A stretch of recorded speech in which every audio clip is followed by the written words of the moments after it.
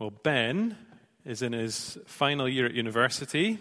He's loved his course, but he's come to the end and he's not sure what to do next. Some of his friends have got jobs all lined up. Others are off traveling. He wants to do the right thing. He's prayed, but he's not sure what God wants him to do.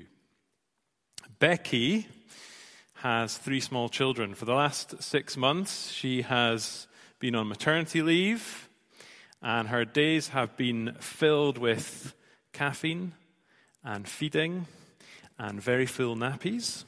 And she loves being a mum, but she also loves her job as a lawyer. And sometimes she feels pulled in 2 directions. She's prayed about it, but she's not sure what God wants her to do. Barry and Barbara, you can spot a theme here, have just taken early retirement. Their kids have left home. They've lived in the same town all their life. They've supported their local church as best as they can. Now they're wondering, should we move house? Should we go and spend more time with the grandchildren? And they've prayed about it. They've thought about it. They're not quite sure what they should do. Well, none of those people, let me confess, okay, none of those people are real. 4 imaginary friends, you probably guessed that. And yet I'm pretty sure we could probably all relate in some way to them. Maybe one day we will relate to them if we don't right now. And the reason is because if we're sincere, if we're growing Christians, we want to do God's will. If God has begun a work in us, we want to keep on walking in ways, if we're Christians, that will please him. And in this passage, Paul uses both those words, walk and will. Look at how the passage begins. And if you can do this, look also at how the passage ends. Paul says, finally then, brothers, we ask and urge you in the Lord Jesus that as you receive from us how you ought to walk and to please God, just as you are doing, that you do so more and more. Paul wants these believers to walk in a way that will please God. He uses the same word in verse 12. Maybe you can see that there. Walk properly. Now, these Christians, they're to be people who walk according to God's will. And what is God's will? What is God's will for your life? What is God's will for my life? Well, drum roll, please. Look at verse 3. For this is the will of God, your sanctification. The one big thing God wants for us is that we would be holy. Now, theologians, they've thought about this in terms of the past, the present, the future. And so in 1 Corinthians chapter 1, Paul says to the church in Corinth, a very messed up church, he says that they are those who are sanctified. And yet in 2 Corinthians chapter 3, he says that they are being transformed. He calls them to cleanse themselves from every defilement of the body. In Jude, you and I read that one day we will be presented blameless before the presence of God. Past, present, and future. We are holy. We are becoming, God willing, more holy. We will be holy. And it's the present aspect we're thinking about this evening. Growing in holiness.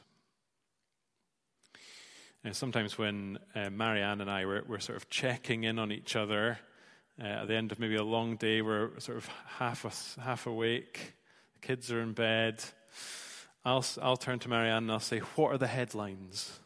What are the headlines from the day? Just give it to me in a few sentences. And in this passage, the first half of verse 3, I think it's the headline. This is the will of God, your sanctification.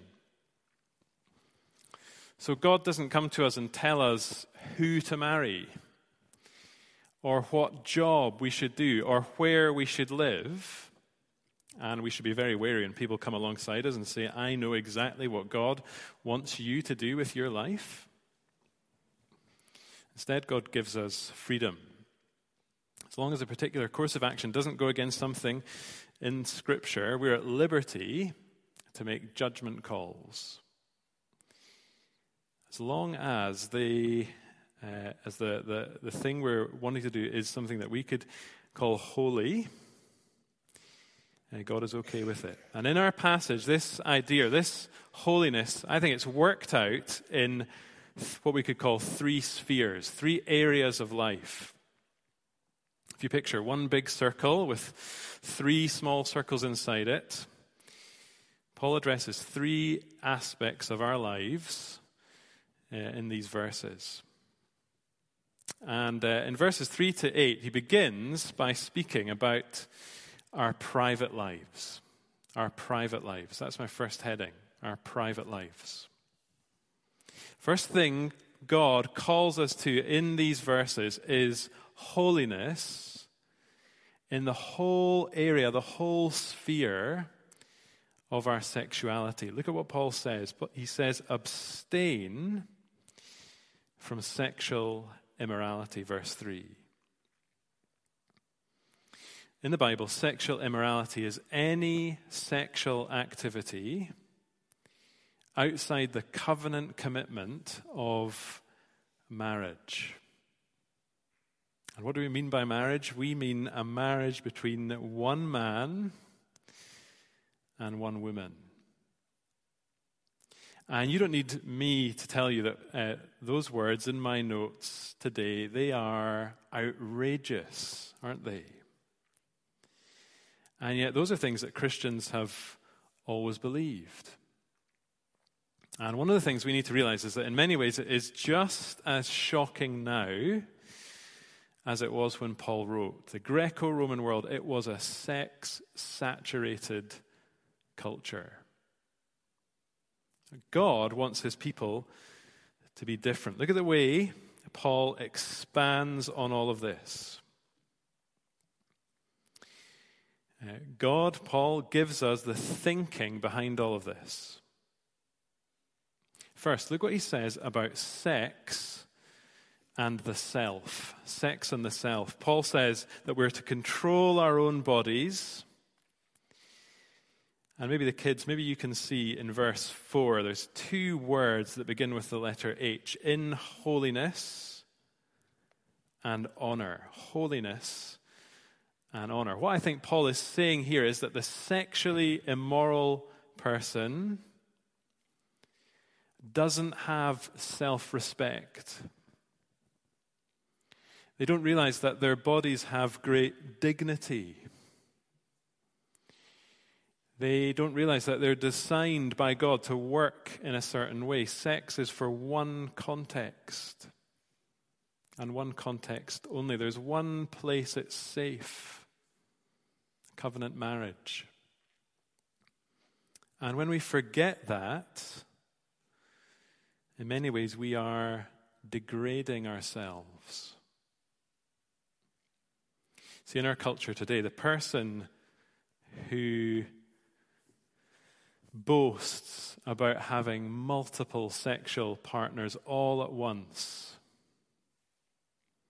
so often in our culture, they're, especially by young men, they're viewed as a kind of hero, aren't they? And yet I wonder if we can see the sadness of that kind of behavior. I wonder if we can see that so often when someone does that, they're using others often to feed a deep sense of insecurity inside themselves. They've lost a sense of self-respect. They don't realize there is something better than that they were made for more than that they have more dignity than that.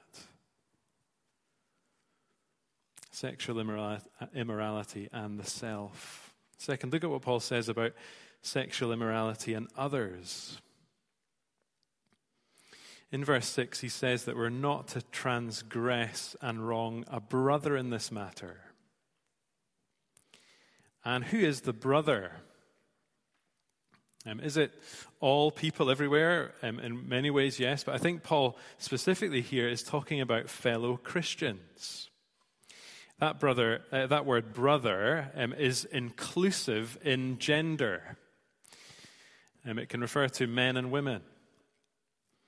And maybe you can sort of see that in verse 5, Paul has just said we're not to live in a certain way. We're not to live in the passion of lust like the Gentiles, by which he means those outside the church, outside the covenant community. And so I think when he speaks about brother, in verse 6, he's drawing a contrast. He's heightening the difference. And one of the things that healthy communities need are boundaries. We need them at work. We need them at church. We need lines. We need lines that aren't crossed. That's the meaning of the word transgress. We're a family as God's people, but there are boundaries. And a Christian can commit sexual immorality by having an affair with a colleague at work, but the Apostle Paul is not naive. Christian can commit sexual immorality by having an affair with a brother or sister in church. Don't think that doesn't happen. Don't think that's something we shouldn't have to worry about or shouldn't have to guard against. Sexual immorality in the self, sexual immorality in others, other Christians. Lastly, look at what Paul says about sexual immorality in God. Why are we not to behave in this way? Look at verse 5. According to Paul, sexual immorality is a sign of those who don't know God. And look at verse 6. The Lord is an avenger in all these things. It's a sign we've forgotten the judgment of God. And look at verse 8. Whoever disregards this disregards God.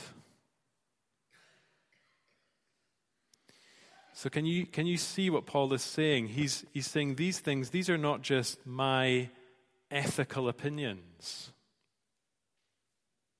This is not just my morality. This is how God has designed us to live.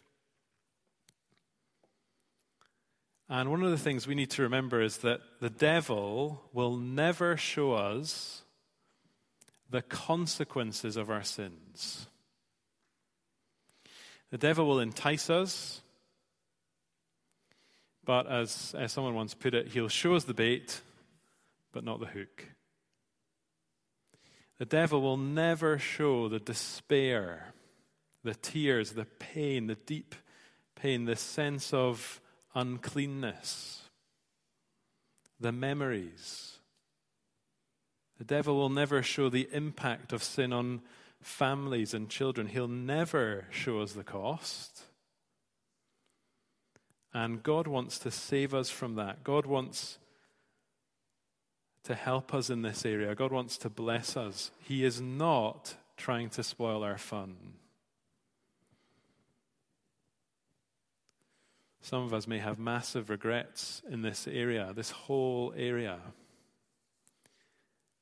And there is always grace for us as God's people, if that is us this evening.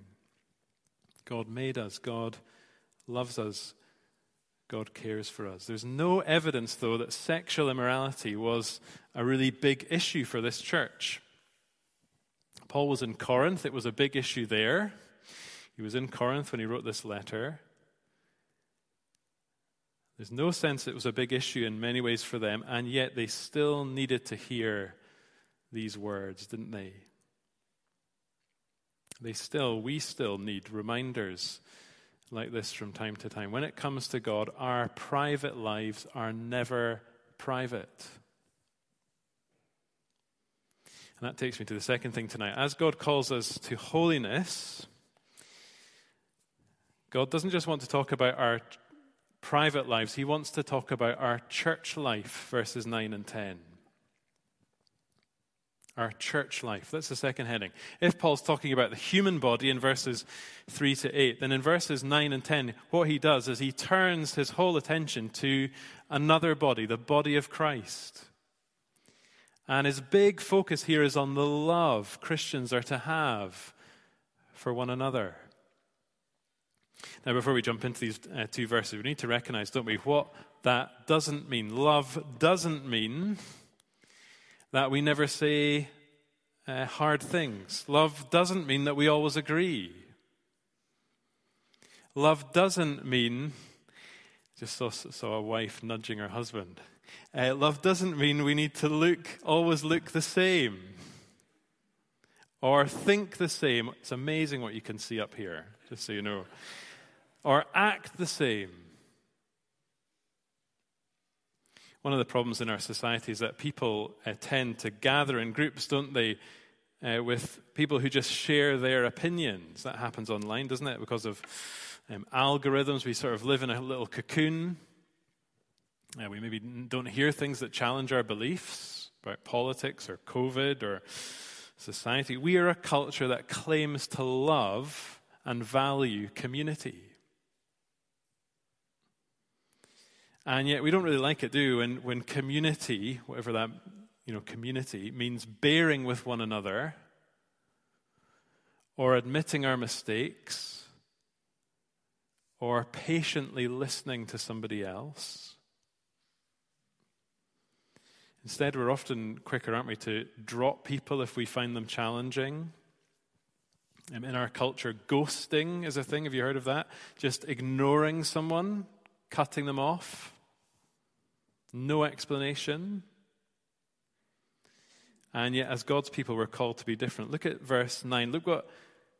Look who Paul says taught these believers about love. God taught them.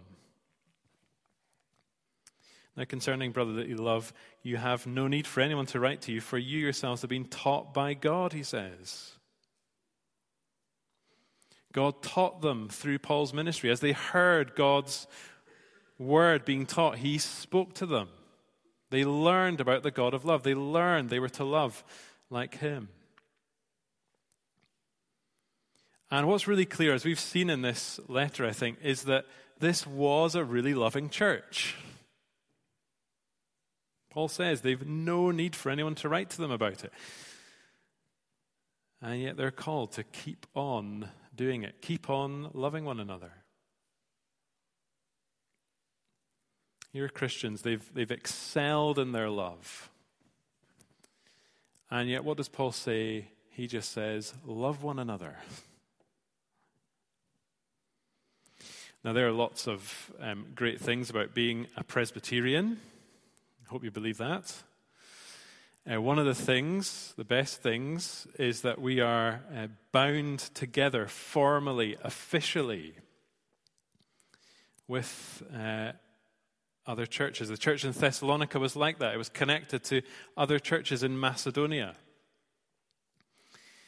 And a few weeks ago at our presbytery, there was a lovely kind of illustration of the love that can exist between churches in our presbytery. There was a minister, one of the ministers in our presbytery, he shared a report about what's called a POV, a presbytery oversight visit. And this is when a group of ministers come to another church and they come to see how things are going. And we'll probably have one at some point down the line. Questions are asked about how the congregation is doing. They're listened to. The ministers are interviewed, all that kind of thing. Feedback's given. Suggestions are made. It's all about accountability.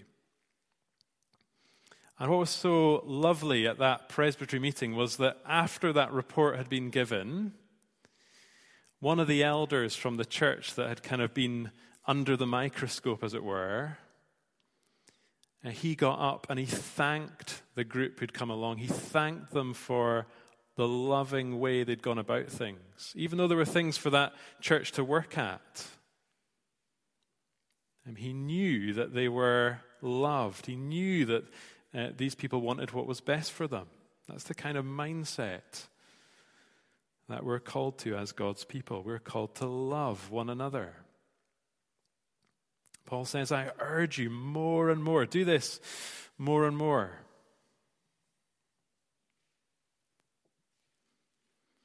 Our world's so confused about sex, isn't it? It's so confused about love.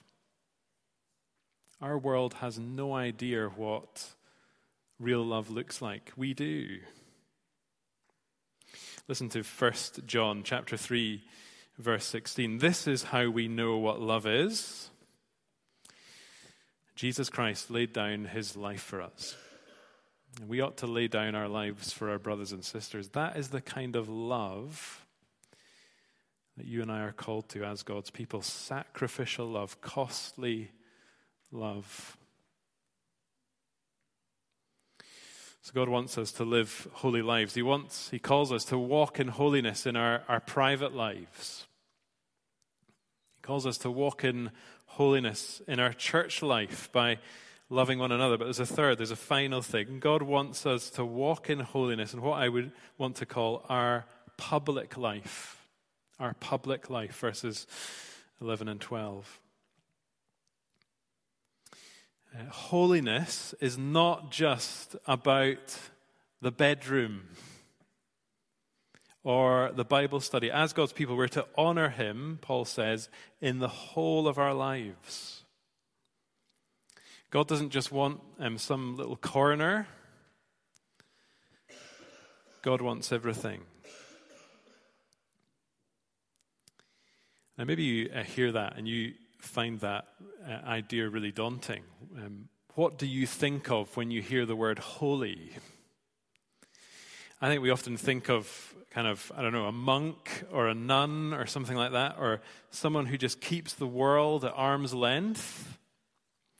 We can think that a really holy person is the kind of person that would, just read the Bible all day, pray all day. But that is not the picture that we see in these closing verses 11 and 12. The picture here is of someone who is actively engaged in the world in a godly way. Look what Paul says, their aspiration, verse 11, their ambition, what's it to be? To live quietly, to mind their own affairs, to work with their hands. So Paul says that outsiders will see that they're not dependent on anyone. I was chatting to someone recently about the film A Hidden Life. Mentioned that film before. It's a great film if you've not seen it. There's a line from the book Middlemarch that's quoted at the beginning of that film. It says this, listen to this: the growing good of the world is partly dependent on unhistoric acts, and that things are not so ill with you and me as they might have been is half owing to the number who lived faithfully a hidden life and rest in unvisited tombs. And the point that George Eliot, the author, was making is the immense importance of what we often think of as very ordinary lives, the kind of lives that people forget about. We often forget just how precious, just how valuable the ordinary things of life are.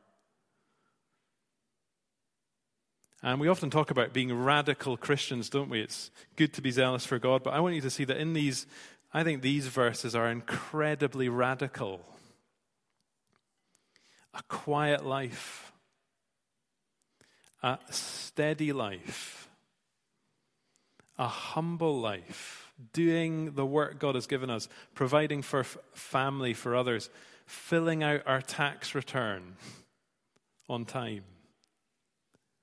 Small, tiny little acts of kindness done for our neighbors. They might not seem radical, but in God's eyes, those kind of things, they are incredibly precious. Make it your ambition. Aspire to live quietly, to mind your own affairs, to work with your hands. And maybe tonight you look back on your life and you think, well, I've not really achieved that much. I think Paul would say to you, there is great dignity, there is great immense value in a humble life, in a hidden life. Everything we can be done for God, offered to him. Nothing, however small it is, that's done for the Lord Jesus Christ, nothing like that is ever wasted. And I don't know if you agree with this or not, but I think our culture today, it is crying out. It is just begging for more of verse 11 and 12. Steady, calm Christians. Unflashy churches. Stable families who keep on loving each other even through difficulties. That kind of thing is just so rare in Scotland today. It's what our culture needs so much. And I have often thought that in 10 years' time, in 20 years' time, when all the sexual chaos, all the transgender agenda has swept through our country, when so many people have been damaged by that, I think this kind of thing will be incredibly attractive. Christians, churches full of people who live quietly, who mind their own affairs, who work with their hands, who are humble. Those kind of people will become, I think, increasingly attractive and increasingly important. You see, we hear about all this stuff that's going on in the news, will we just sit back and condemn it all? Condemn the craziness? Or will we, as God's people, will we be there in a few decades' time to pick up the pieces? To model something different, to show compassion to broken people. God calls us to be holy. God cares about our sexuality.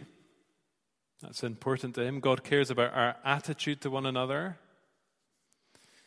God cares about our public, our work lives. Maybe we find one of these areas harder than others. And yet here's the phrase that's been in my mind as I've looked at this passage. I think our holiness is to be holistic. Holistic. See, I said earlier that if you think about this passage, you think about holiness, think of it as one big circle with three inside. I think those three circles, they're not separate. They're all interlinked, really. God calls us to lives of holiness. God wants us to honor him in the whole of our lives. And yet, even as we do that, we need to keep our eyes on the Lord Jesus Christ, don't we? He is the Holy One. He's the one who's done all of this perfectly. For the first 30 years, what did he do? He lived a quiet life. He worked with his hands. The book of Hebrews tells us he was tempted in every way, yet without sin. And his moral purity has been counted to us as Christians. The book of Hebrews calls him our brother. He laid down his life for us. And he calls us as his followers, as his people, to come to show the family likeness. That's what God wants for us tonight. This is the will of God for us, your sanctification. Well, let's ask God for help to live like that.